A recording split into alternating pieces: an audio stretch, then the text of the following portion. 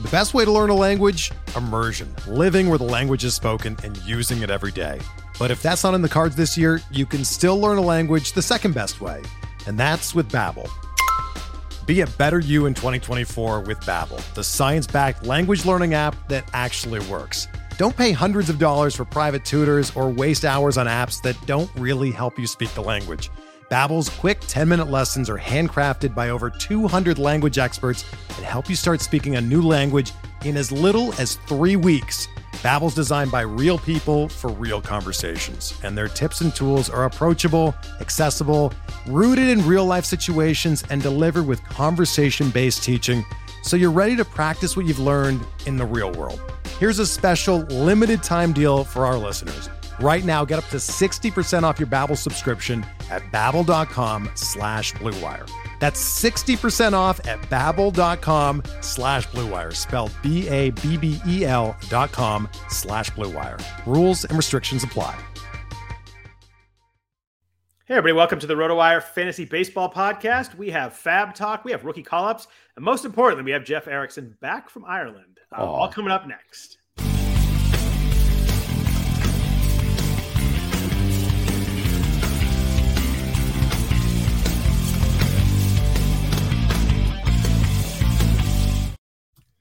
Happy Sunday night, everybody. Welcome to the RotoWire Fantasy Baseball Podcast. I am Scott Jenstad, joined by Jeff Erickson after skipping a week with some travel. Jeff, a couple weeks ago, we talked about some teams doing well.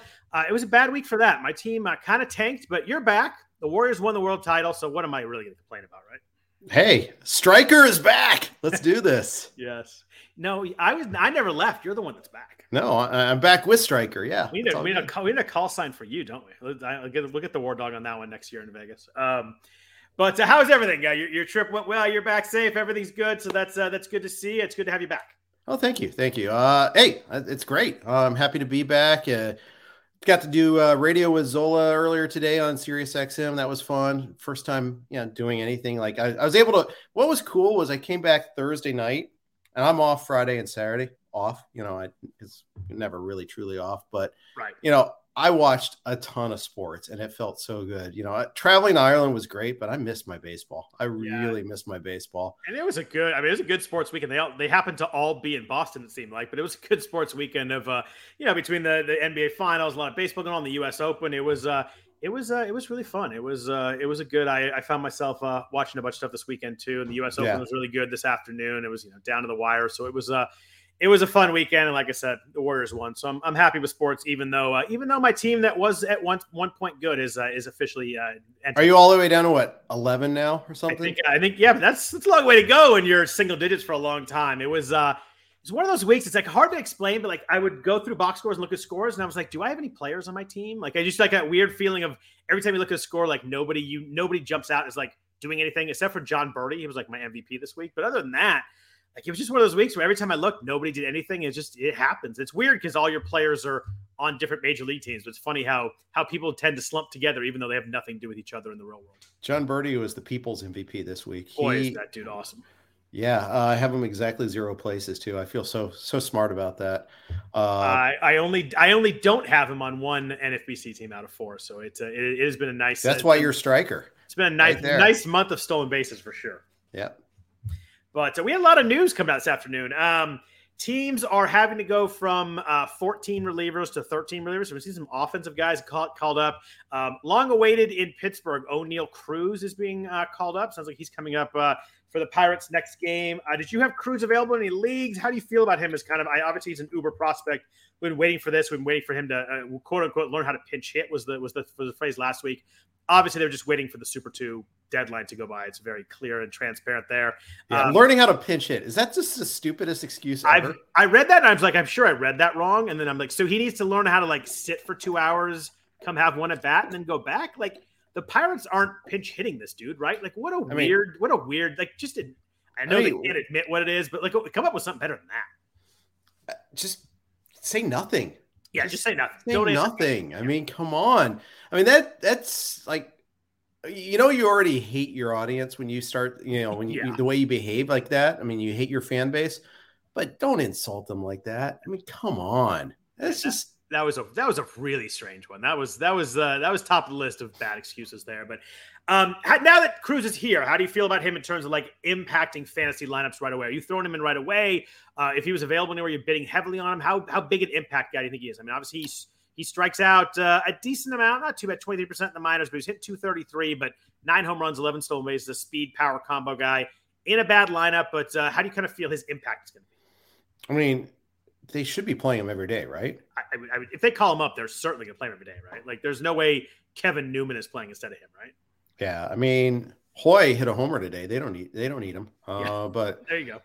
He wasn't the only guy that homered for Pittsburgh. We'll put a pin on that. But did you see Brandon Crawford run into Hoyt Park at second base today?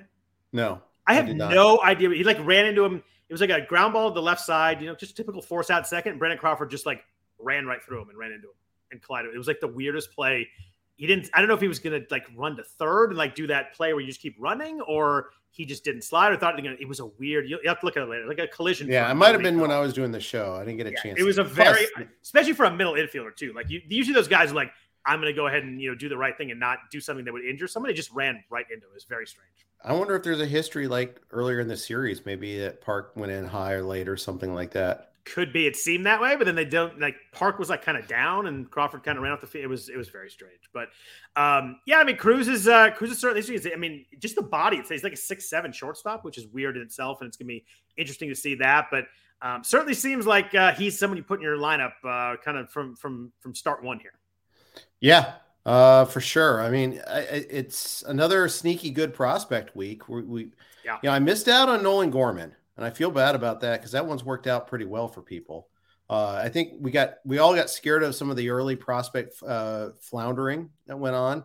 But some of these other prospects have started to, do some stuff when they've gotten called up. And I wonder if a couple months of seasoning in the 2022 season, as opposed to feasting off 2021 AAA pitchers, might have had something to do with it there. So, yeah, although Gorman's been figured out a little bit. He's at 180 in June with a couple of home runs. It seems like he started really hot, and I mean, that's a good point. I mean, hitting in the majors is tough. It's just so you wonder. I was going to ask you about that. We talked about Kelnick and all these guys that came up. Like, do you feel that Cruz is someone that could hit right away, or like how confident are you that you want to be starting him in a fantasy league right away? It's hard to know. Hard to know, and this is where like a little bit of scouting background probably helps. Yeah, knowing which guys are more likely to be ready to hit right out of the box. Just looking at Pittsburgh's schedule, they face the Cubs this week. That's pretty good. That'll work. Caleb Killian, someone who's probably already faced. Swarmer, Keegan Thompson, Justin Steele. That's not a bad landing spot. Then at the Rays, Springs, Kluber, McClanahan on Sunday. Yeah, that'll be a welcome to the real. You got kind of an ease in for 4 games, then welcome to the real world. It's crazy how different the Cubs roster is from 2016 when they won the World Series. That is a quick turnover and not in a good way. How about from the All-Star break last year? Yeah, that's true too. I mean, they had a winning record like in June last year. And they chose to tear it down. Jason Hayward, Kyle Hendricks, and kind of that's it. And Wilson Contreras. That's right. Who is going to be the next to go? Yeah, I would think so. I think maybe he's probably a trade deadline guy this year, I would imagine. But nobody wants Jason Hayward, so they're not going to be able to trade him. But it's rough out there in Chicago. A couple other guys that I think are being called up here pretty quick. We got CJ Abrams in San Diego. This one's an injury problem. Manny Machado hurt his ankle today. X-rays were negative. Looked to me like an injury that we're going to need an MRI before we know that he's coming back. I mean, obviously it's not broken, which is great, but I mean, But that was never the first thought, though. My first thought was he tore ligaments in there. Yeah. So give me the MRI and we'll figure that out. But I imagine he's going to, even if it's great news, I imagine he needs a week to 10 days off anyway. Mm-hmm. So CJ Abrams, who's been doing really well in AAA, we talked about him at the start of the year when he made broke camp with the team. I think he has like 7 homers and 10 stolen bases in the minors. And Josh Lowe in Tampa Bay, another guy that came up, was at the start of the year with the team after they traded Austin Meadows, struggled mightily, struck out every other at bat. Went down in the minors, struck out a bunch right away, and has been better since. But there are some rumors that he may be the guy that gets called up when they cut down for 14 to 13 pitchers. Also, I think I even saw like late confirmation right before we were. Did they officially announce it? I don't. No, we have a note saying expected. That's okay. Yeah, it seemed like I think he didn't play. He and Abrams both didn't play today, and they weren't in the lineups, and that obviously fuels speculation. Plus, you get the injury in San Diego, the the Rays needed to cut a pitcher. I think they're both up. Are you optimistic on either one of them, kind of hitting this time around right away? I think maybe more low than Abrams, but I'm more confident in Abrams playing more.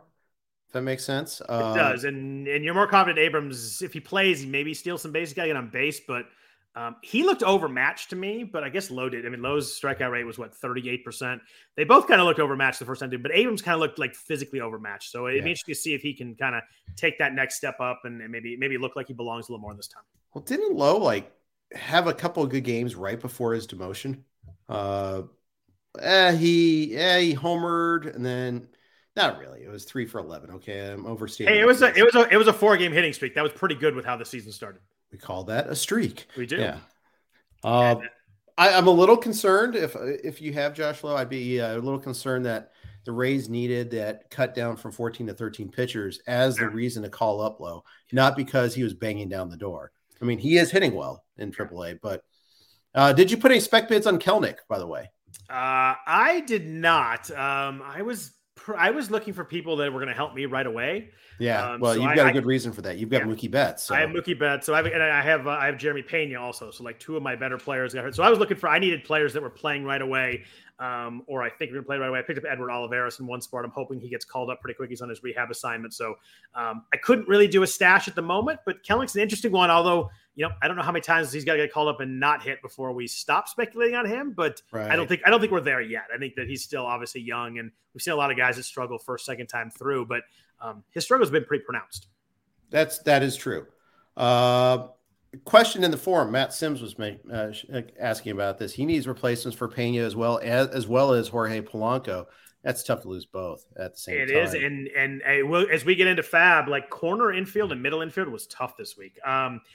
Just looking at my list here, I was in on Ha-Seong Kim in San Diego. I think Machado being injured helps him also. Obviously, Tatis is still, not really progressing as much as we want to. Sorry for your main event team there. But it was tough finding middle fielders. Like Diego Castillo is mildly interesting in Pittsburgh. Hit a home run this week. He's playing a bunch. Sorry, I'm looking at my list. Vidal Brujan, I think in Tampa, he let off a couple times this week. If you need stolen bases, he's second base eligible. That might work a little bit too, although he hasn't hit very much. And he's been caught 5 out of the 7 times he's run too. I mean, at some point, we were talking about him today. It's good he's run 12 times, but at some point they're going to put at least an amber light on him, right? You just can't let him keep going. Right. It's tough. I mean, Kevin Biggio started 5 of the last 6 games, but hasn't really done a ton. He's second base eligible. I found middle infield really, really tough this week. Looking at 12 teamers, obviously if Luis Garcia in Washington's available, that would be an automatic grab for me, but probably not available in many leagues. It's tough. Didi Gregorius, Bryson Stott in Philly maybe, but it's I found middle infielders and corner infielders really, really difficult.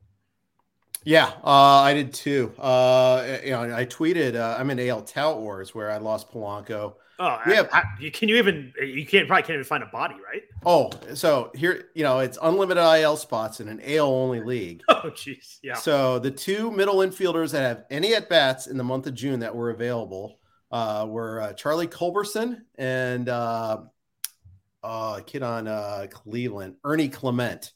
Those were my 2 choices. So I did get Culberson.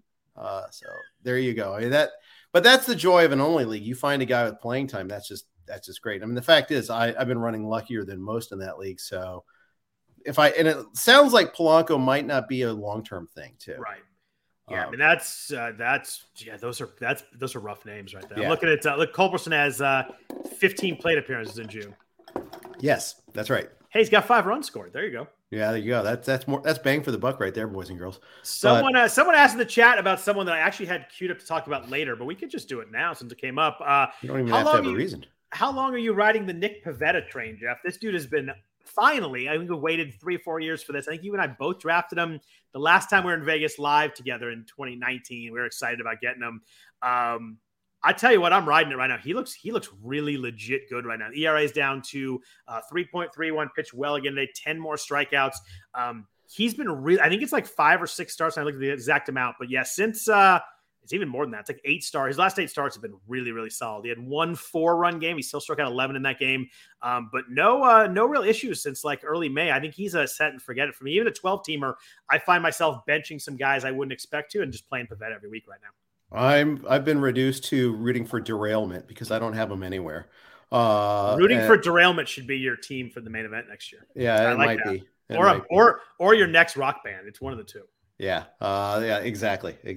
Well, one of them is going to be like Robbie Ray themed, so we'll figure about that. That was a good way. If you bring up the fact that you won was it Friday night? You won the Friday night NFBC fan ball DFS, where the winner gets a free main event entry. Congrats on that. That's awesome. Yeah, thanks. I'm excited about that. I thought it was funny. You sent me the link, so I clicked on your team, and the only guy that was really bad for you was your best player, Juan Soto, who didn't do anything. But it was terrible. And then he homered the next 2 days, or at least today he did. I know that. But you had so many good plays in there that overcame that. You had Robbie Ray had a ton of points. He pitched 8 innings and had able to strike out.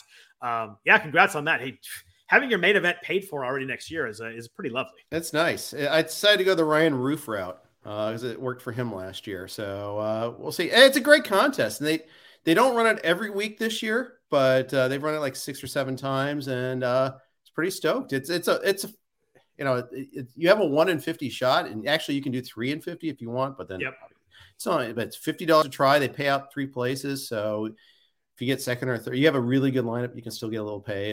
It's a big payoff too. So it was pretty cool to see that happen. And I was at the end, I was sweating Byron Buxton late. You had him or someone else had him? Someone else had him. Okay.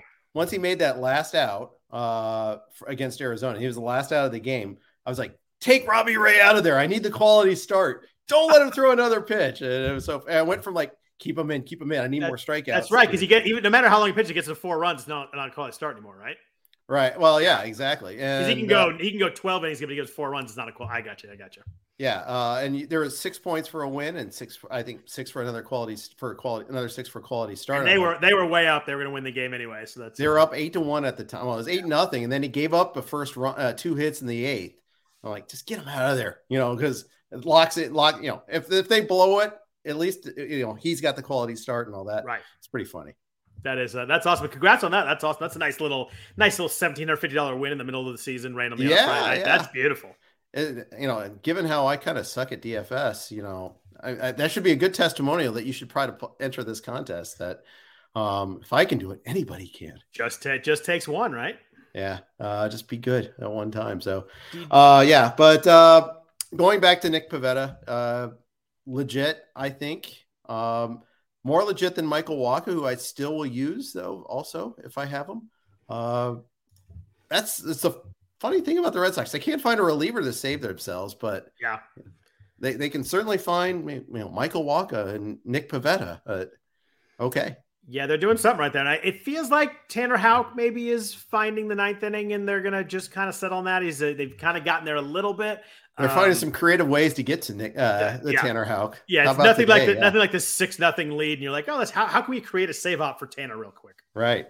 Yeah, it's rough, but you mentioned Pittsburgh and guys hitting home runs. Jack Suwinski, 3 home runs today, including a walk-off home run that I was appreciative for because it got David Bednar the win in that game. David Bednar, who throws like 2 or 3 innings every time he pitches now. It's crazy how they're using him. But Jack Suwinski has 11 home runs and only 160 plate appearances. It's been a pretty good little breakout for someone that I don't think it was on anybody's radar when the season started. No, certainly not mine. Nope. I even when he hit a couple early, I was like, oh, okay, great. That's a nice little story. I think they showed his mom and dad making his debut in Wrigley Field a while ago. And he slugged 686 this year before getting the call, slugged 551 last year in AA. Okay. There's something to be, maybe there's something here.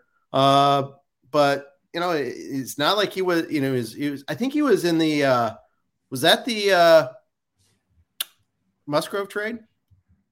That sounds right. Looking at the systems here. Yeah, I'm looking that up as we're talking. But it was in the Adam Frazier trade. Oh, last year. Okay. Yeah. Well, that's already a win for Pittsburgh because for sure, right? Frazier was terrible with San Diego last year. Yeah, no, yeah, it looks like it was the Adam Frazier trade there. But I mean, yeah, it's one of those guys hitting some home runs. I mean, the lineup's bad, but maybe getting a little bit better. He's still hitting 230, so I don't think we're going too crazy here. But 11 home runs, 21 runs, 19 RBI in a deeper league has certainly played so far. Yeah, I would. Ride him. I mean, I think he's got some. Yeah, I think he's got some potential to be kind of like a quick fade guy. Yeah. But I'm trying to think of who's the comparison I can make him to. But he could be the next Frank Schwindel. That's a good comp. I like that. But that gets you through a season, or at least half a season. By the way, Schwindel's a drop now. Now he's on the IL. Finally, a drop. Yeah, I think so too. And it's a good point though. Like you don't need somebody you pick up to be good for 5 months. Like you need them to be good for 2 or 3 weeks, and then you pick up someone else. I mean, you just have to be cognizant of that and make sure you don't, just because he had a good first week. And sometimes I do that. I did that with Cole Calhoun this week, and I was like, oh, Cole Calhoun was really red hot, and then I keep putting him in, and he's going over 4 every night. You got to make sure that you get the hot streak, but then make sure you. How does he only have 7 homers so far? Right? Yeah. I have that same thing. I was looking at LE like, okay, he's not an plug and play anymore. No. I got to get him out of there. He had 4 home runs in like 1 week, but it was just, or even one weekend. He was red hot. But speaking of red hot, is there any way that anybody can have a quieter 21 home runs than Mike Trout? It feels like he like anybody else who has 21 home runs, we're freaking out about it. Mike Trout, we kind of expected, but he looks healthy. He looks fully back. He's striking out a bunch, but it doesn't really matter with Trout.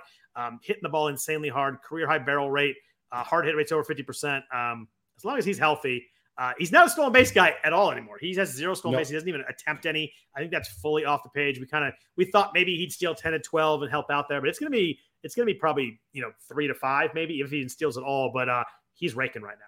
Yeah, he is. I saw a couple of instances where people comparing him to the other breakout guys this year. I know I saw a comparison of it versus Judge. Like Judge is having this out of mind year, and he's got the same WAR as Trout. It's crazy, like, right? Yeah, and the thing is, it's because the Angels again suck. Although they didn't suck as much this weekend, they finally decided that the Mariners are actually worse than them. Right. But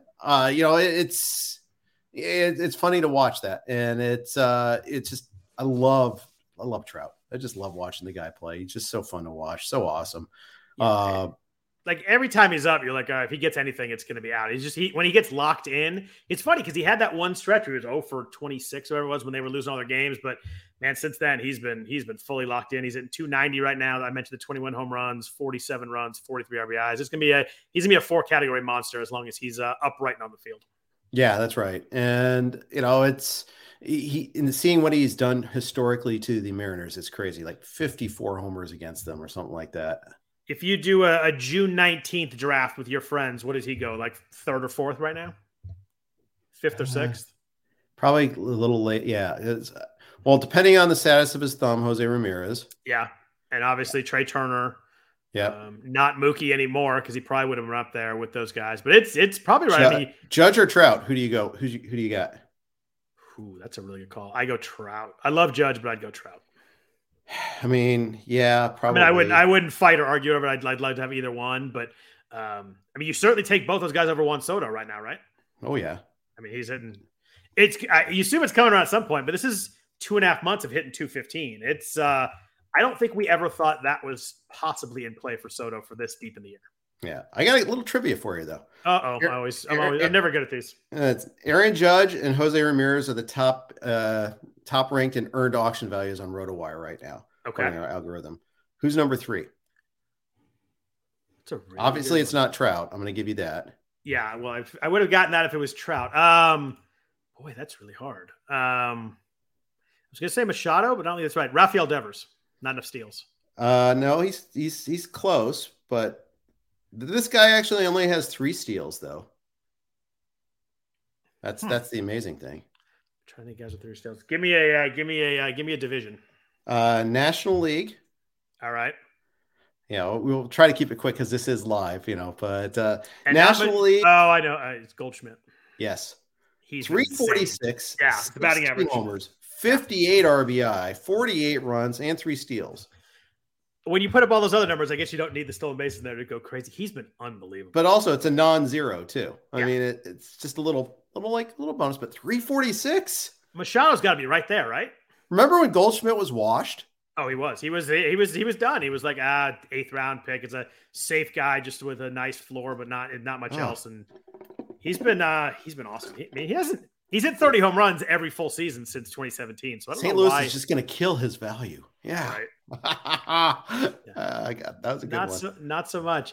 That was the NL Central. The AL Central, Cleveland's on fire right now. They're one back in Minnesota. We kind of talked a couple months ago, like maybe Minnesota just runs away with this, but Cleveland's playing really good ball right now. We mentioned Jose Ramirez has the thumb injury, missed the weekend, but they look pretty good right now. Yeah, I mean Jose Ramirez is just he's awesome. Yeah, so good. Oh, so good. Yeah. Did they beat the Dodgers 2 out of 3 this weekend? Yeah, I think so. They lost. I know they lost yesterday. I know they won Friday night and they won today. So yeah, they must have won 2 or 3. Yeah, that's they come out on the road and beat the Dodgers 2 out of 3. That'll work. Dodgers are kind of sliding right now though too. Boy, they have a lot of injuries too. Yeah, I mean, that's why the Machado thing is so huge today because the West is kind of gettable for them. Yeah, I mean, they've got the pitching. Yep. But losing Machado would be devastating. Yeah, it's funny. Some of the Dodgers guys that are there just aren't hitting either. So I mean, you lose Mookie, but like Max Muncy has not done anything. And then he got hurt, and Bellinger, we had a little hot streak, and then nothing. Justin Turner has been really bad. That's who I was going to just bring up. Do you think Justin Turner is a drop in leagues? I contemplated that today when I heard that he's got a 600 OPS. He's hitting 207, 4 home runs, now. Home runs, no stolen bases. Hard hit rates down, barrel rates down, strikeout rates a little bit up. Still not a big strikeout guy, but he's 37. There's going to be a point where maybe he just stops hitting for crazy power. I'm not sure I'm quite there yet. In a 15-teamer, I'm not dropping him, but in a 12, if there's someone out there I really, really want, I'm not fully against it right now. I'd probably wait in a couple more weeks, but not much longer. Yeah. And the value of that lineup around him is a little less too. I mean, even like secondary options, like losing Edwin Rios actually hurt this team. Yeah, it did. I like Edwin Rios, but yeah, you're right. The insane depth that we were worried about, like where they're going to play. I mean, they got Eddie Alvarez playing right field the last couple of days. And not well, by the way. Not well. He did take credit for that. He said it was his fault, but for the game, which is never the case. But I mean, you even look at the bench. It's Austin Barnes, Hanser Alberto, and Zach McKinstry. Like it's not like they're stacking them. It's not like they're bringing guys off the bench to rake either. Yeah, that's right. Hey, Jeff, I know you're surprised, but the A's are officially the worst team in baseball. How shocked are you? Let me put on my shock face. I think we had a conversation like 3 weeks in when the Reds were 0-70 or whatever it was, that what would be the date that they would pass them by? I think I said June 15th. You said, maybe the All-Star break. The Reds passed them, Jeff, pretty easily. It's really, really bad. They're unwatchable to a boring level, which is the worst kind of unwatchable. I'm hip to that, but the Reds got swept this weekend, so let's not so fast here. You're still ahead of us, though, aren't you? Is it close? We're 23-45 and 23-43. Good God, dude! Our Reds and our A's, two worst teams in baseball. It's a proud moment here. Yes, it is. I mean, it's tough. It's really tough. Wow. You know what's crazy is I just looking at percentage points. The Nationals are right in there too. I didn't know. I knew the Nationals were bad. I didn't know they were quite that bad. They had like an 8-game home losing streak. They have the worst run differential in baseball, -109. Yeah, the pitching is horrific. We make fun of the Cubs for falling off after 2016. I mean, the Nationals won the World Series in 2019. Well, yeah, and immediately lost Rendon. Immediately they signed Strasburg, and that's and then chose basically chose Strasburg over Rendon. Yeah. If you look at it that way. And then traded Scherzer and Turner last year. Yep. And now Strasburg, who knows? He's out there throwing 90. They went back on the IL, which is a shame. I was hoping he was going to do well, but he had the thoracic outlet surgery, right? Yeah. Which is one of those ones that I don't really know if people come back fully from. Very infrequent. Yeah. Yep. It's bad. They also had like guys that like went out high, went out on top, like a Howie Kendrick type of player. You can't build around him, but he actually gave them their best. Adam Eaton, they really miss Adam Eaton. No, they don't. Oh, he's out. Well, you can't really blame them for not signing Rendon, I suppose, because that has been a horrendous contract for the Angels. Well, that was news this week too. He's out for the season. After a relapse on that wrist. But you know what? I don't blame the Angels for that. It's not like you could predict like the wrist was going to fall apart like that. Yeah, it's been almost all injury. I mean, he hasn't been great when he played, but it's been almost all injury related. I don't think he's ever fully been healthy since he's been there, really. And I feel horrible for him too. I do too. I like him. I like him as a player. I like watching him, and he had that huge year with the Nationals, and then just he got paid. He's got $154 million left in that contract. That is it's not like it's the NFL. It's not going to get voided. So yeah, that's true that. too. Real quick, week 12. There's a few less games than normal. There's only 8 teams with 7 games. A note for fantasy leagues: there are 2 teams with 5 games. The Rangers and the Nationals have 5, and there is one day game tomorrow. Jeff, I think it's a 10 a.m. start for us. Yep, Mets and Marlins. I knew it was the Marlins. I was trying to figure wraparound series. Oh, fantastic! 10 in the morning. I can watch Trevor Rogers blow up my week before it starts. That is perfect. Well, why don't you bench him then? Because he's throwing twice this week. If I was going to bench him, I just would have dropped him, which I almost did.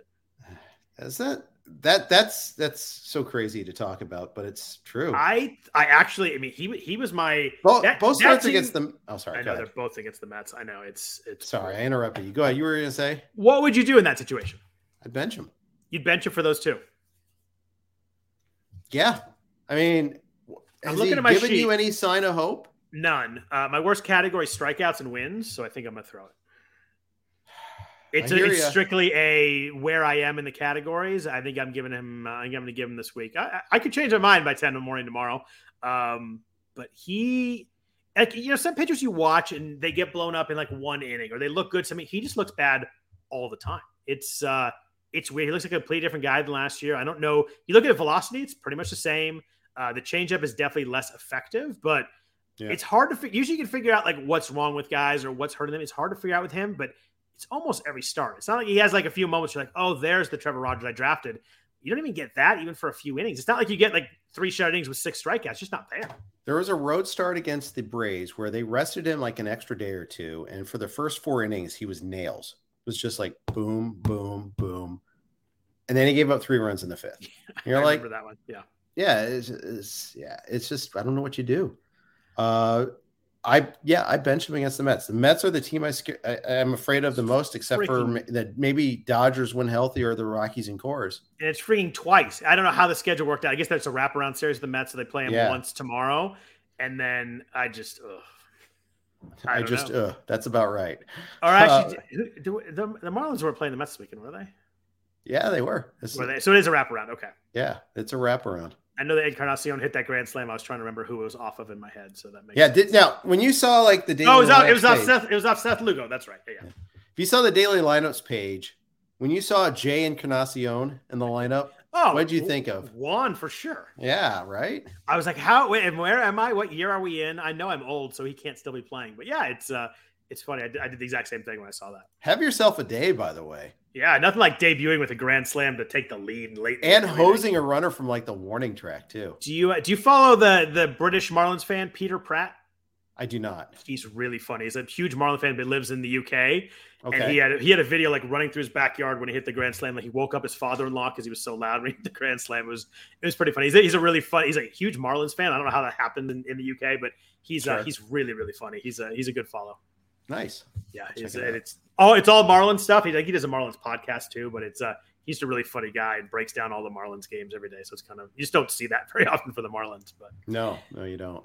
So let's jump into Fab a little bit. Let's go with hitters first. Usually with pitchers first. I want to go hitters first. I think hitters were a little more interesting this week. We mentioned the infield was tough, but there were a lot of outfielders. The biggest name was Riley Green, called up by the Tigers week. Obviously, he was probably going to maybe break camp with them, got hurt, and then he's been out. He got hurt, then he was rehabbing, came up, and he was on base 4 times first game. Tigers scored 14 runs. I don't think they'd scored 14 runs in like a week and a half before that. He was 75% rostered in the main event. I think it was like in the 30s in the 12 teamers. I'd have to look, but he was available in my main event where I had lost Mookie Betts, so I was pretty aggressive with him. I went in at like 235, which is pretty much higher than I go with anybody, and I lost by $150. So I was not even close. So all my hemming and hawing with like, oh, do I want to go up $5, down $10? Like stupid because I lost by 150 didn't even matter. But there was a couple teams that had a lot of money in my league, so I'm not too surprised. The guy that's in second place in that league actually was the one that got him. He had a lot of money, so I guess he's down in money now. He got it for $371. But I feel like Green could be, one of these last few guys that could be a real difference maker right away. I was just gonna say, you're probably not happy that the guy in second place got him. I'm not. I was hoping if someone went crazy, with someone in 13th place, that probably wouldn't matter. The guy in second place getting him, if he's really good, that actually impacts who wins this league. So he was. I have one of the main event leagues where he's available as well. We did a keep him honest bid of 119. Okay. As best we can tell, we finished third in the bidding. He went for 147, runner up a 123. And John Posma won them. So yeah, that's pretty awesome. Of course he did. Yeah. Again, not happy about that. And considering like we've got a lot of pitching points and not so many hitting points. Well, we have a decent amount. I mean, we're doing okay in the league. But we could definitely use another bat, especially because Bryce Harper's perpetually day to day now. So now he has an infected blister. Is that what that was in his hand? Is that why he didn't play this weekend? And it's funny because it couldn't have hurt him that much because I think he had 4 or 5 hits on Friday in the doubleheader. He didn't play the second game, but he came in and got a 2 RBI single. But you guys need him to. You need the Phillies to hang in there more than anything because as long as the Phillies are in, I think he's going to give it a go as long as he can and do something about it in the offseason. Yeah. And so the Braves going on that big winning streak was not helpful for that. They're pretty good wild card wise though, right? Maybe not. They're like, there's a lot of teams stacked. They're only 2.5 out, but there's a lot of teams really stacked up where if you kind of lose 8 of 10, you could lose touch pretty quick, I suppose. Yeah, that's right. Well, the Marlins with a plus run differential. I didn't know. That's pretty good. I didn't think they've had some big, the Marlins have lost a lot of 1-run games. Yeah, Joe Sheehan wrote about that. And then they've also recently, I feel like they've had like some offensive explosions. Yeah, that's interesting. So Green, I wish I was in your league. That would have been a win on Green. I wish you were in my league on principle too, by the way. But yeah, that's not true. John Posman's in the league. I'm not really jumping in that league right away. That's true. Good point. I wasn't even the runner-up, Jeff. The runner-up in my league was 253. I think I was 238 if I'm remembering it right. That was the number I came in at. So I thought it was a pretty good bid. I thought that I would have a good chance to get him. I wasn't even the backup. It just shows my league was very aggressive for Green.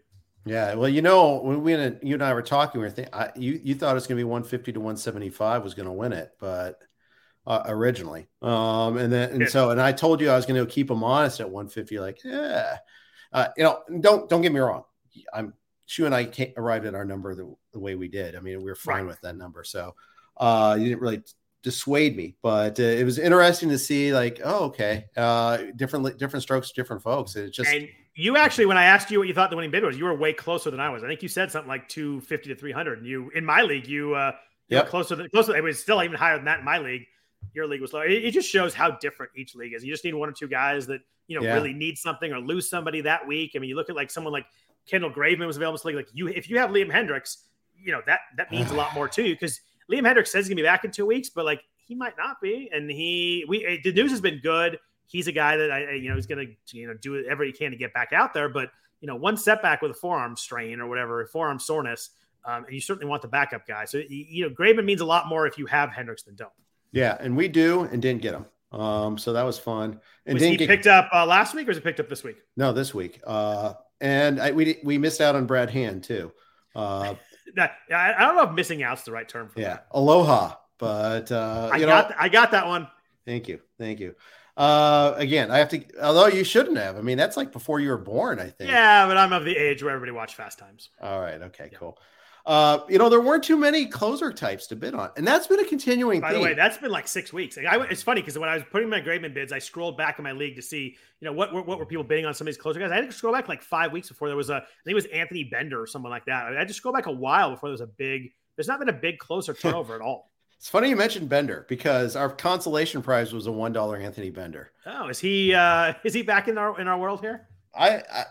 There's a chance. I mean, Tanner Scott blew one this week. He did. Excuse me. Excuse me. Air just kicked on here. Goodness gracious. Live radio can't beat it.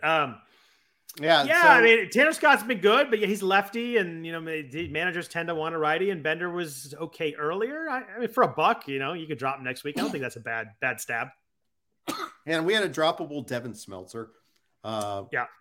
So yeah, why not? But our consolation prize for that was a consolation prize. Hitting wise, consolation prize after not getting Riley Green. Nothing. Actually, in the league where we had Green available, but mine was Edward Olivares was my consolation prize, who is in his rehab assignment right now. Hit a home run today, and before he got hurt, we joke a lot about him kind of being up and down. Not last year, where they sent him down 10 or 12 times and back up. But it hit well in his 38 plate appearances this year when he came up. He's in 371, obviously small sample. But you look at 2021, 15 home runs, 12 stolen bases in the minors across 300 plate appearances, hit 313. He's someone that I feel like if he just can stay healthy and stay upright and get a bunch of plate appearances and play every day, there's a lot of opportunities to play in Kansas City. I think he's someone that could help, especially in 15 teamers. I think he can help in 12 teamers too. Just a matter of him getting the at-bats and playing time, which are both pretty big ifs right now. Yeah, absolutely. But yeah, I have him in a couple of leagues.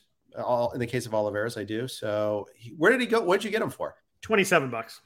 Went for 58 and 17 respectively in my two mains. Yeah, so it's again, crazy. you can see the arbitrage there, and it's why at 6:30 on Sunday trying to figure out bids is never an exact science. You just kind of have to do what you think it's going to be and stick with that. And more times than not, you probably that ends up working, but there are going to be times where just nothing you could do about it. My third consolation in leagues was actually Orlando Arcia, who has been playing a lot for the Braves with Ozzie Albies being injured and out for 2 months. Arcia is outfield eligible now, but going to get second base eligibility. But hitting with some pop. 21 games, got a 53% hard hit rate, 12.2% barrel rate, way off his career norms. And this may be just a weird streak, but maybe he changed something also. I felt like he was a guy, if you squint a little bit, you kind of see some production here, especially in a deeper league. Yeah, Shu and I got him in one of our two mains also. I like that. And a previous questioner was asking about middle infielders. I was like, I was about to suggest Arcia, but he's not there yet. But he will be. Albies being out. I saw Albies getting dropped in the main. And I did too. That's a painful drop. You're just like, Yeah, he's got 6 games at second base already, so it should be, as long as he keeps playing second, which he has been. We'll look at another week, and he's middle infield eligible, which is nice. Yeah. So I think it was last year, early last year, there was some buzz on Arcia as someone who had changed his swing plane. Maybe it was in 2020. I forget which year. No, because 2020, obviously there was no minor leagues to be had. So, but there was some talk in his Braves iteration that Arcia is a guy that had changed. And was worth pursuing. It was last year because he hit 17 home runs last year in 74 games in AAA for the Braves. So yeah, it was last year. That's a good call right there. Yeah, so it's not just maybe just not this year thing. Maybe he did kind of change who he is and what he does. Yeah, but the funny thing is he kind of sort of got a chance, and the Braves liked it so much they went and traded for 4 outfielders. That is true, and won the World Series though. Yeah, it is true. Eddie Rosario and Jorge Soler helped that a little bit also. Yes, they did. Even Jock did too. Yeah, that's a good one. Can't forget October. Yeah, but Arcia, I mean, he's off to a good start now. I like that. How much you guys get him for? I want to say like 37 or so. Yeah, he went for 35 in mine. I was a little low. 38. I had Olivares ahead of him, but Arcia was 35 and 46 in mine. So he was a popular guy too. We gave up on Frank Schwindel finally. Yeah, I mean, I think that going on the IL, it's tough to hold fringy guys when they get hurt. Yep. The other big name, and this is more of a 12-teamer because he was owned in most of the 15-teamers, is Alex Kirilloff in Minnesota. He was 57% rostered in the NFBC 12-team leagues. I really like Kirilloff. I picked him up 2 weeks ago in the main event, and I'm looking forward to deploying him. Wrist injuries are a massive issue with him. It's a matter of how long until it hurts again, but was absolutely mashing in AAA. I just wanted him to get called up, and then when Betts got hurt, I'm like, all right, you got to call him up now because I need another player. But 10 home runs, hit 360 in AAA across 157 plate appearances. This is a pretty a prior big prospect. A first-round draft pick, 15th overall in 2016 in the amateur draft there, and someone who's hit a lot, especially for average in the minors. I really like his skills. It's just a matter of they got a lot of weird parts in Minnesota where, I don't know how the playing times will work out with, Larnach, and obviously Buxton's going to play. There's just kind of a lot of Kyle Garlick's there too. Yeah. I just hope they just kind of slot Kirilloff in. I mean, first base is fairly open. Sano's obviously out, but I'm hoping they just slot him in and let him hit because I think he can. Yeah. I think you're right. I like you though. I question the usage. I think that's the only thing I'm worried about there. I feel like it's going to be a frustrating Monday if the lineup comes out and he's not playing. And it's just like, I feel like there's going to be a little frustration that they have a lot of movable pieces. A lot of guys can play different spots, and some guys obviously are going to play every day. So I hope they figure it out because I think he can just hit, and I think hopefully they figure it out. They got Kepler, you got Larnach, you got Jose Miranda there too. It's just they got a lot of pieces that are kind of similar. Yeah. Anybody else hitting wise? Jarren Duran in Boston has been leading off, but didn't play today. And there's a lot of talk that, once Kike Hernandez comes off the IL, Duran might go back down. When Christian Arroyo comes off COVID IL, maybe Duran goes back down. I kind of tempered my bids on him as much as I like the prospect. I like the fact he was leading off. I just don't know if he's going to be there on Wednesday, and I just couldn't risk that. That's the way I felt too. I feel like the Red Sox don't particularly like him. Weird, right? Like we get guys like that. You're like, why don't you just give him a shot? And they just kind of send him back down. And last time I think he let off and then get sent back down that afternoon. It's just very strange if you're going to lead a guy off and then send him back down. Like it's very strange, but especially when you're, better, well thought of hitting prospects. But I would have loved to bid on him. The stolen bases could be nice, but I didn't trust that he's going to be playing, by the time when everybody comes back. Yeah, that's right. And you just wonder about that and wonder if like he might be like a bargaining chip for the Red Sox to go get pitching help. Yeah, I think they should trade him for Lou Trevino right now. Is that not what you meant by pitching help? Yeah, we have different definitions of the word help. Yeah, I'm really trying to pawn Trevino off on somebody. I don't think it's gonna work out. But anybody else on offense you're looking at? We already talked about the rookies with Abrams and Lowe and O'Neill Cruz. Is there anybody else that you guys were really targeting or aggressive with on the offensive side? In the 12s, it's obviously a different universe. But I picked up Alec Boehm in a league. That was my Rendon replacement. And then Brandon Belt, who is healthy for now again. For now. For now. But he could be useful at times. I did get Sawinski in a league, the league where I dropped Cole Calhoun. As soon as I realized like Calhoun's really not playing every day, and he's only got like 7 homers, it's like, I dropped him by 12 too. I held him for one more week in the 15 because they get 3 games against the Nationals right-handers over the weekend. So I kept that one, but he's very much on my fence in 15s right now. I think we rode the hot streak and it's time to jump off. Yep. Let's get into some pitching talk and Fab, but first a note from our sponsors at Blue Wire. We're driven by the search for better. But when it comes to hiring, the best way to search for a candidate isn't to search at all. Don't search, match with Indeed. Indeed is your matching and hiring platform with over 350 million global monthly visitors, according to Indeed data, and a matching engine that helps you find quality candidates fast. Ditch the busy work. Use Indeed for scheduling, screening, and messaging so you can connect with candidates faster. Leveraging over 140 million qualifications and preferences every day, Indeed's matching engine is constantly learning from your preferences, so the more you use Indeed, the better it gets. Join more than 3.5 million businesses worldwide that use Indeed to hire great talent fast. And listeners of this show will get a $75 sponsored job credit to get your jobs more visibility at Indeed.com/Blue Wire. Just go to Indeed.com/Blue Wire right now and support our show by saying that you heard about Indeed on this podcast. That's Indeed.com/Blue Wire. Terms and conditions apply. Need to hire? You need Indeed. Another day is here, and you're ready for it. What to wear? Check. Breakfast, lunch, and dinner? Check. Planning for what's next and how to save for it? That's where Bank of America can help. For your financial to-dos, Bank of America has experts ready to help get you closer to your goals. Get started at one of our local financial centers or 24/7 in our mobile banking app. Find a location near you at bankofamerica.com/talktous. What would you like the power to do? Mobile banking requires downloading the app and is only available for select devices. Message and data rates may apply. Bank of America NA, member FDIC. When you need mealtime inspiration, it's worth shopping Kroger, where you'll find over 30,000 mouth-watering choices that excite your inner foodie. And no matter what tasty choice you make, you'll enjoy our everyday low prices, plus extra ways to save, like digital coupons worth over $600 each week. You can also save up to $1 off per gallon at the pump with fuel points. More savings and more inspiring flavors make shopping Kroger worth it every time. Kroger, fresh for everyone. Fuel restrictions apply. We thank our sponsors for those ads there. Jeff, starting pitching is tough. It is tough every week now. I think Jeff Zimmerman wrote in his on his Fangraphs Fab column, just like, I hope you like the pitchers you have because there's not much else to supplant them with. Was there anybody going after? Mitch Keller apparently has changed his pitch mix. There's people like him. Bo Brisky was brought up by a number of people. I saw you tweet about him earlier today too. There was a couple. Ryan Bloomfield tweeted about him also, showing a little bit his last few starts. Yep. So funny you say that because Ryan Bloomfield outbid me on Brisky in the AL Tout Wars. Now, I'd put in a very tepid bid because that first start is against the Red Sox this week. That was my thing. I looked at him like, oh, Red Sox. You're like, oh. But he gets Arizona, and then he gets home start against Kansas City. That is nice. And he's inducing more he's throwing his sinker more, inducing more ground balls, more strikeouts, fewer walks in his 3 starts in June. Yeah.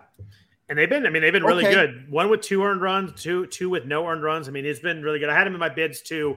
I saw Ryan talk about him, you talk about him. So then I went and looked at him and I was like, this is, in a time when there are very few pitchers you can stomach picking up without, really cringing. He feels like that Boston start, you just kind of hope you get 5 innings and 3 earned runs and get out of there. And then, hope they just pull them really quick and get through that. And then those next 2 starts could be pretty nice. Yeah, I was kind of sort of cringing when I bid on him. Not completely, totally cringing. But yeah, absent that, we're just looking like, do you take on rookie X, and just take a chance on some of these guys? Yeah. Were you guys in on Aaron Savali at all in Cleveland coming back with potentially 2 starts this week? No, I wasn't. I just don't. I mean, he was just so bad when he was before he got hurt that I couldn't stomach it. I mean, 7.84 ERA, 1.52 WHIP. It just swing strikeout under. He's never been a strikeout guy, and if you're not gonna be a strikeout guy and you're not gonna get ratios, it's tough. Right. I mean, he just gives up so many home runs. I just couldn't do it. Yeah, that's exactly kind of how I feel too. How do you feel? You're the Reds guy. How do you feel about Nick Lodolo? He had his second rehab start. Looks like it went pretty well. He only threw a couple innings, but pitched really well. You think we got one more rehab start? And B, do you think the Reds extend him and he can be a usable starter for us in fantasy leagues? Well, I would have lost money on any predict when Nick Lodolo comes back contest came up. So I won't guess on that. But meaning I like you thought it would have been 2024 or like a month ago? Month ago. Okay. In fact, I think I kept him on my roster in Yogurt all this time because I thought he was always a week away. And I still think I'm holding on to him. I dropped Strasburg before him. I would definitely drop Strasburg before him. But yeah, I don't really know. But I like the talent. Yeah, I do too. It's just a question of how, and then durability and how much is he going to get stretched out? Is he going to pitch 3 innings, 4 innings, and then finally go to 5 if we're lucky? Or is he going to be ready, good to go right when he comes back? That's the other question. I picked up last week because I couldn't even find anybody that I remotely could stomach. So I'm hoping that he ramps up a little quicker than that. But that's my concern, is that we might see 3 starts of 3 and 4 innings. And that makes it really tough to hold, because then we're talking a month from now before he really throws 5. Yeah, exactly. For a bad team in a bad ballpark, by the way. I wasn't going to disparage your team. Our team, Scott. Sorry, I won't disparage our team. Did you do anything in the same vein with Luis Patino in Tampa Bay? He's on a rehab outing right now. Also, I picked him up in one of my mains for $4 because it was down the contingencies and there was nothing else there. Maybe I'll see his rehab start and see what it looks like. I mean, I like the talent, but again, another guy that probably might throw 3 innings his first 3 starts also. I saw him getting picked up, and I feel bad that I missed that trick because, like you said, it's pretty tough on the waiver wire right now. It is. It's really tough. I had 10 pitchers I can use this week, so I figured I had a couple spots to maybe throw a stash in there, and I didn't need a pitcher. There was nobody I really wanted to pick up, so I kind of went with that and figured next week if the rehab start doesn't look good or they push him back a little more, I can always decide. But I figured that was a better call for me than picking up a fringe starter to maybe throw 2 starts and hurt ratios. So yeah, no, I think that's and it's a good team, good ballpark. Yeah, of course. The only thing you worry about is deep depth in games, but again, I mean, you're betting on the talent here, and so yeah, I like that play a lot. I wish I would have thought about it. What we're waiting for now are like the emerging guys this summer. Yeah. Like which prospects are going to take that next step up at AAA and be ready, get a chance to perform for the team that might give them a real chance at winning too. Yeah, no, it's tough to find arms right now. We've gotten to the point where the first month was really easy because you could throw anybody and they wouldn't get hit. And now we're at the point where even the good guys are getting hit right now. Yep. So we mentioned Kendall Graveman a little bit earlier. What did he go for in your main event where he was available? We're talking triple digits or more of the high 2s? What did he end up going for? Because it could be 2 weeks or it could be longer. We know forearm strains, or sure. You just never know. 72. All right, that's about what he went for on mine too. 85. So there was a definite range of like, this is a real legit bid, but not going crazy triple digits. It was kind of, I saw him in that range a lot this week. So I'll pose the question at you. in the league where our closers are Scott Barlow and Clay Holmes, not very stable in terms of number of saves, but he was available, as was Danny Jimenez. Who would you prefer? Jimenez. Which is what we decided to, because Graveman could be a week or 2 weeks. Yeah. And so there's a non-zero chance it could be 2 months, but I mean, I think that's a pretty longish shot at the moment. Yeah. There's a non-zero chance that Jimenez could be 2 weeks also, but for sure. I mean, he seems like the nice thing with Jimenez is when he struggled, we talked about, who's going to pick up, who are we going to pick up? And then they went right back to him. Like they didn't even have Corey Knebel, take a week off. They went right back to him. And they had a 3-run lead and it got extended to 5 and he came in. Everybody's like, oh, he came in with a 5-run lead. He was warming up with a 3-run lead. Like he was coming in for a save, and then he came in for a save this week. So I don't think they want AJ Puck to get saves. I don't think they want to mess with his arbitration, anything. I don't think they even want to play that game because they see Puck as kind of a longer term guy. I think Jimenez is just the guy to go out there. And when they do have a lead in the 9th inning, which is not very often, I think he's going to be the guy. And it seems like the leash is pretty good right now. So we got Jimenez for 79. The second place bid was 55, whereas Graveman went for 85 versus 77. So we actually bid like 49 on Graveman because we thought it could be as little as a week or two. I was in the 70s on Graveman, then I dropped it down to the 40s based on the Hendricks quote like an hour before the deadline. I didn't want to spend 70, 80 for a guy who literally might close for 2 weeks. Right. It wasn't worth it to me.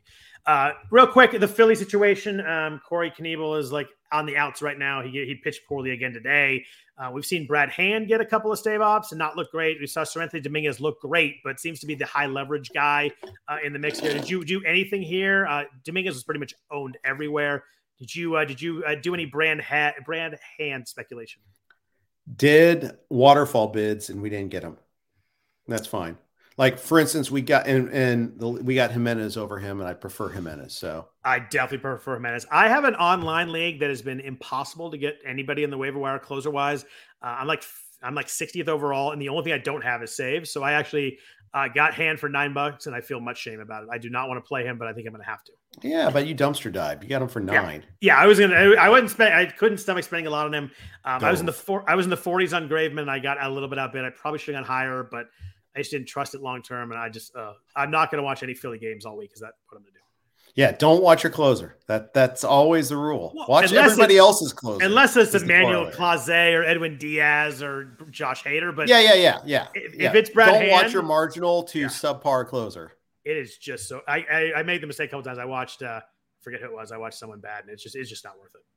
No, it really. I mean, even when you convert and it's a hold on with a white knuckle save, it's just not worth it. Because he didn't do anything to earn any confidence for the next one. It's good to see. I just noticed that we jumped on right as the White Sox Astros game was ending. Ryan Pressly did get a save in that game. That's nice to see. So, yeah. Let's talk about some injuries. There were a lot of injuries to big name guys. I feel like we've kind of skated the last couple of weeks on missing the huge name guys.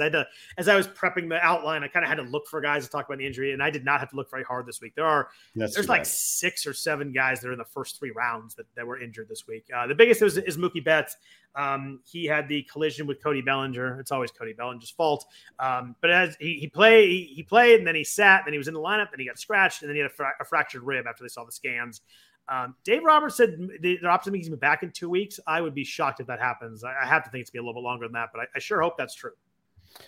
You don't sound as apocalyptic as you did last night, though. I don't. I was. I was. It was a bad fantasy week. I'm thinking about dropping him. No, you're not thinking about dropping. Well, no. If it was out 2 months, I might have to think about it. Yeah, but you weren't going to get like that pronouncement. Is my guess. But anyways, yeah. No, I was going to figure it out today. But yes, I was. It was not great. It's never good to see your first round pick have a fractured anything. But what's the maximum amount of time that you would hold him? Like, if he was scheduled to be back on August 15th, I would hold him. So 7 weeks, basically. Yeah, if it was longer than that, I think I'd drop him. Okay. It was 8 to 10 weeks, I would have dropped him. Okay. I'm not holding him for a month in September when, who knows how much he plays right away. He has one setback. But yeah, if it was 4 to 6 weeks, 5 to 7, I think you have to hold it at that point. But 8 to 10, 6 to 8 would have been a really tough call for me. Yeah. I'm still holding on Tatis. I'm still holding on Eloy. I was going to ask. Well, Eli's restarting his rehab Tuesday, so I think that's an easy one. But How worried are you about there's something up with Tatis that it doesn't seem to be healing nearly? And everybody's like, "Oh, I told you should have drafted Tatis," but everybody thought he'd be back by like mid-June. Oh, I'm worried, but I just I've got other drops. Until I feel like I don't have other drops. Have you felt the squeeze of the 6-man bench a ton, or you've kind of been able to work around? Oh, I felt it, especially when other things hit. You know, obviously there's some weeks more than others. I feel it, but yeah. I think you have to hold him now unless there's some sort of negative setback news or something like that, right? Yeah, that's right. You're not going to hold him 2.5 months. He comes back July 15th, and you don't get the last 2.5 months. Yeah, that's right. His teammate Manny Machado, we mentioned, had the ankle sprain today. Looked bad. X-rays were negative. We assume the MRI is coming tomorrow. I assume he's going on IL, even if it's like the greatest news ever. But I just hope it's not really bad because he was having a really good year. Yeah, it'd be. That'd be awful if it was that. But it looked horrible. It looked really bad. It looked like his ankle bone hit the ground bad. Yeah, it was like Steph Curry 2012 bad. It was awful. Yeah, it was just I heard the reports and it's like, oh, it's bad and all that. Then I saw it. Yeah. I'm like, oh. Yeah, like that must hurt a freaking ton. But so hopefully we get some good news there. Hopefully it's averted a major injury. We're really hoping that there. Yordan Alvarez in Houston had a weird situation. Like he took it at bat. It looked like he was like maybe hurt a leg or an oblique or something, but it turned out to be a hand. Dusty Baker said tonight it's not serious. They kind of caught a break. They thought it was a hamate bone for like 12 hours, which would have been end of season for Yordan. Sounds like he's been out a couple days. Hopefully we don't get any other news here, but certainly looks like we may have skirted a bad one here. Yeah, except did you hear like the conversation with him though?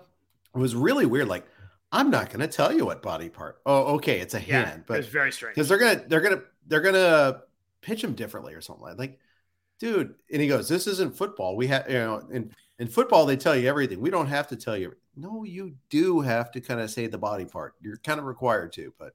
Yeah, the whole thing was strange. Like, it's weird that it was a whole day and we didn't know what body part it was, and his reaction, it was hard to tell. Like, I thought it was an oblique, by the way. He kind of came out of the box and then kind of jogged to first. It was weird. It was a weird reaction for a hand injury. Kind of makes me think they're bullshitting us. I do. That's my concern, is that we get a second part of the story tomorrow, which is concerning. I don't. The way he reacted was not a hand injury reaction, and I'm just reading into that. I obviously don't know. I'm not a doctor. I don't know any of this stuff, but he didn't react like it was a hand injury. No. And that, I hate to see a beautiful thing destroyed. Like, he is among the elite of the elite hitters. Yeah. Speaking of elite hitters, Jose Ramirez has some right thumb soreness. He sat Saturday and Sunday. Again, they don't really think it's a long-term thing, but with your first-round pick, you certainly want to see him on the field before you exhale on this one. Yeah, and he went for an MRI today. That's enough to make me worried. Now, I think they're off tomorrow, so... I mean, it's good that it gives you an extra day to recover, but bad because not getting an update on it. Yeah. Yeah. Although I don't think there's a lot of games on Monday this week, so that helps. Maybe you'll have more options to pivot to for your other day-to-day guys. Yeah, it's but I mean, that's just one of those ones I'm looking. It's about it looks like about 7 or 8 games tomorrow. So yeah, like half the league is off, so that does help right there. Yep.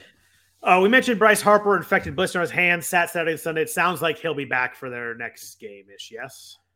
Yeah. Close enough, yeah. Tyler O'Neill is a tough one. He left late Sunday. He had a double and kind of pulled up going into second. But it was the 9th inning. Yeah. They said it was left hamstring tightness. I get the feeling that Tyler O'Neill's probably wound pretty tight muscle-wise, so that's always a concern with someone like that. I mean, this could be 2 days, it could be 2 weeks. It's just we won't know until we get an update from the Cardinals. Plus, doesn't he like get a day off here and there anyhow? And feels like it. He hasn't been good. I mean, it's one of the features of my super mediocre Yahoo Friends and Family team. That's like the one league where I have him, and it's been super frustrating. That's a tough league to find guys to pick up, by the way. Every time I go to pick somebody up, unless it's like a rookie that just got called up, or you can go race to the wire. Right. It's like every time I'm like, oh, I'll pick up Franchi Cordero, and it's always like it's rough pickups. Yeah, it is. It's a 16-team league, which is why. But every time I go look for someone to help me out, I'm like, oh, and it's first come, first serve. So, I mean, yeah, it's great if you have the idea and you see it happening before everyone else and you happen to be at a computer. But if you aren't, and you're like, say, for instance, in Ireland, It's really difficult to catch. Too bad up you on. needed someone to get called up in like the middle of the night U.S. time. It would have hooked you up perfectly. Yeah, exactly. As I'm looking at some castle. Yeah. What are you doing on your phone? Oh, sorry. Just responding to an important work email. Yes, exactly. You mentioned Anthony Rendon out for the year. Obviously, he's a drop in every league. Unfortunately, not good there. Ketel Marte, actually good news. He's had a lot of hamstring issues through his career. Sounds like he's expected to be ready for this week. So I think you can deploy him back in your lineup. Obviously, I would check that first. But they do play tomorrow. They play at San Diego. A late game, but at least they play tomorrow. So we should know. But it sounds like he's going to be ready to go on Monday. Yeah. Yeah. And, let's hope that it doesn't impact his performance, though. One of those, he's playing, but he's playing through it sort of things. Yeah, for sure. We mentioned Eloy Jimenez could resume his rehab assignment on Tuesday. That thing has lingered forever. You just want to see him hitting. He's a fun guy to watch. Yoan Moncada sat the weekend with a hamstring, which means he had about as many home runs as he normally does. He had a big one during the week. He had the one. It was funny because I think you went on last week. We talked about it with Toby, Bat Flip Crazy. And we kind of were just like, there's someone asked about should I drop him? We're like, there's just nothing there. And I think he had a 3-run homer like 24 hours later or something like that. But it's just, I'm shocked how empty he has become as a hitter. It's like, this is someone that was 25 and 10 in 2019, and on the rise. And he was 24 then. And just, I don't know. I mean, he just hasn't been the same since COVID. I have no idea if it'd be weird if that still affected him, but he's never been the same since 2020. He was dropped in some 12s, and I actually picked him up in a 12, and I kind of regret it. I mean, it's just like, especially because it wasn't, I bid more than one, for him, or I bid more than a couple token. Didn't go triple digits or anything, but still, it's like, almost, I might be close to a drop again. It's funny, though, when he hit that homer, I saw some people crediting Lance Lynn for like firing up the team in that home, because he was yelling at Joe McEwing in the dugout or whatever it was. Yeah, something like that. Yeah. Yeah, he had a homer on the 15th against Detroit. So and then he got hurt right after that. So he has had one at bat since that game. But I think he had 5 hits in that game against Detroit too. It wasn't just a home run; like he went crazy that game. Yep. But yeah, he's in a $179 with 3 home runs and no steals. He's not a stolen base guy anymore. He has 3 stolen bases combined the last 3 years. It's hard to play the guy at a corner infield spot right now. Yeah, it is. It is. A couple of Brewers updates. Brandon Woodruff is back in our life, which is a great thing. He's had 7 strikeouts. He got 8 outs in AAA. He got 7 strikeouts, 2 2/3. Sounds like he's gonna make one more rehab start, and then we can put him back in the lab. So that's really good to see, especially because that's a weird that he had the Raynaud's symptom with the numbness in his fingers. Yeah, he went from that to 7 strikeouts. I mean, wow. So, a good sign maybe that he's feeling better. You just hate to see anything with that, blood circulation related. You just never know what's going to happen there. Colton Wong, though, had a bit of a setback in his calf injury rehab. He won't be eligible or won't be ready when he's first eligible. So make sure you have a backup in for Colton Wong. You mentioned Frank Schwindel, IL with lower back strain. I think I agree with you. I think he's just a drop in all leagues. And if you didn't pick him up back up later, that's fine too. Tim Anderson on the good side, set to return on Monday. Tony Lewis has said Anderson will be leading off and playing on Monday. So if you've survived without Tim Anderson, it's time to get him back in the lineup. Yeah, and in fact, I cut a guy in reliance upon that. I had extra, I think I had 2 guys I could slot in, like Espinal and Jonathan Scope and Wilmer Flores. So I was like, okay, I can cut one of those safely now. I did the same thing. I actually cut Ahmed Rosario. He's actually been pretty good. He was pretty good for me. He's been running lately. Yeah, he's been running, had a good June. I didn't get up 7 steals. I had like 3 shortstops that I play him over, so I just couldn't keep him on the roster. But I did the same thing. Understandable. I have Anderson and Dansby Swanson, and there's just no way I'm playing. Dansby over 290 now, dude. By the way, your guy too. Like you were the Dansby Swanson. I know you love when I say you're the guy for something, but you were the Dansby Swanson guy in the preseason. It looked a little sketchy in April. But he's been awesome. He's got 9 home runs, 9 stolen bases, hitting 290. Hitting the ball hard. Barrel rate's good. He looks great right now. And hitting second in the lineup, it's perfect. It's kind of a replay of last year. He started off terribly and came on strong like a lion. He's Dansby the Mansby now. He's been really good. I mean, he had 2 stolen bases today, right? I think he's higher than that now. Then, so he has 11 stolen bases now. I shorted him a couple. My apologies, but and hit 294. He understands. Dansby and I go way back. We'll be good with that. But he's been. That's a good call by you because he's certainly someone you just play every single week and slot him in and forget about it. Yeah. Most of the guys I wanted to talk about, we hit during this conversation. The last guy I wanted to ask you about is Salvador Perez in Kansas City. Obviously, the massive year last year, 48 home runs, hit 273. Does have 10 home runs, but We're 226 plate appearances in the season. We're June 19th. Sal Perez is at 209. How worried are you about this? Not really. I mean, he was not going to be that guy that he was. I mean, he's not going to be the guy that he hit like crazy last year, right? Right. We knew that, but and certainly not like 2020. But he was drafted like he was going to be close to that, though. He could still hit 260 the rest of the way, and I'd be perfectly fine. So ends up at 240 or something like that. Yeah, and he hits in the last 3.5 months. He hits 24 homers. 16 homers. Okay.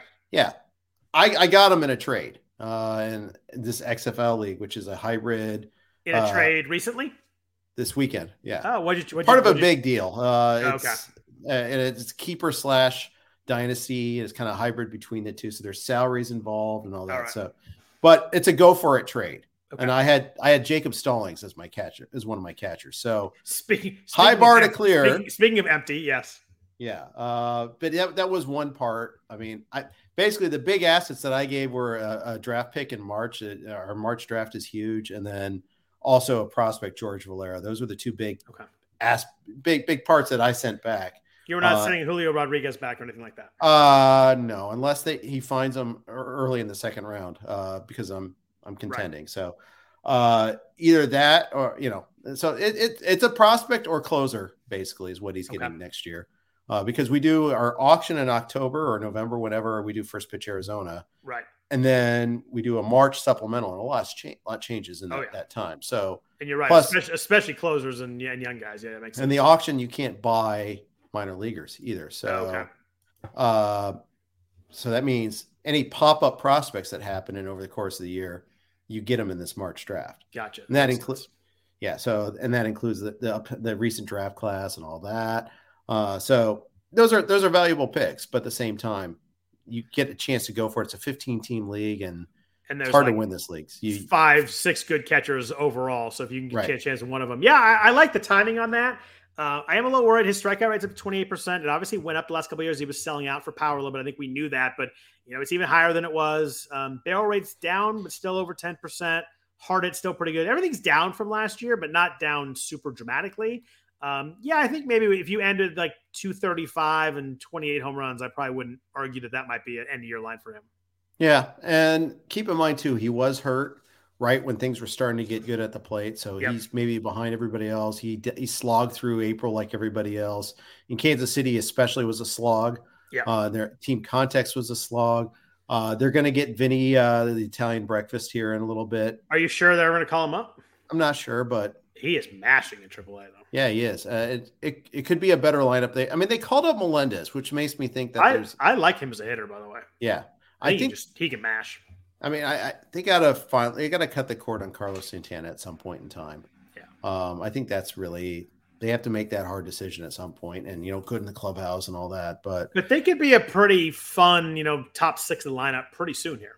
Yeah, I think so. With Witt and Pasquantino and Sal Perez and Merrifield hasn't been good, but maybe he gets hot. And then you mentioned Melendez. They could be an interesting. It's funny because I talk about the A's are bad and the Royals are bad, but the Royals are imminently more interesting than the A's are. Yeah, they're probably going to trade Merrifield more before he before he does much of anything though. Probably could be true. Also, he has not been good either. But Pasquantino has 60 RBIs right now. Is that good? It's pretty darn solid for 62 games. Yeah. I don't know enough about how they call guys up, but past Super 2, you got to think it's pretty quick here at some point. Yeah. So. Got a question in the chat. What do you think? I'm going to make you answer this one. Jesse Winker, is he droppable? It's a really good question. I am someone who loved Jesse Winker, but not in Seattle. I have no problem dropping Jesse Winker. Hard hit is way down. Barrel rate's way down. Not hitting for power. He's not. It was going to ever give you steals anyway. I just think that's too much for an outfielder. I'm good dropping Winker. Send him back to the Natty, please. Yeah, man, I loved him in Cincinnati. Hit 305, 24 bombs last year, hitting in that park. It's amazing how far everything's fallen off. His hard hit rate last year was 47%. Now it's 32.5%. Barrel rate's cut in half. Maybe he's pressing someone on a new team, but I don't think you can keep flowing a guy that has 4 home runs and no steals through 275 plate. But I just don't think you can throw that in the outfield right now. It's interesting that Winker was the prize and Suarez was like the albatross tied to him in that trade. Suarez actually, he's better than last year, but he's not great. the Mariners hit rock bottom this weekend, though. Got swept in the doubleheader yesterday and then lost again today. It's Jose Suarez. They had some kid making his debut, or maybe not his debut, but his first start. It's tough. We got someone asking for it. DJ Malk wants a trade advice question. We better. It was Fernando Tatis, Chris Taylor, and Christian Javier for Dansby Swanson, Christopher Morel, and Sir Anthony Dominguez. It's a lot of ones right there. I don't know if it's a key. I assume it's not a keeper league if someone's trading Tatis. Right. I'm actually going to take the Dansby Morel, Sir Anthony Dominguez side and just get all three guys, knowing that Tatis is going to come back at some point. I just like the other guys on that side a little bit more. Yep.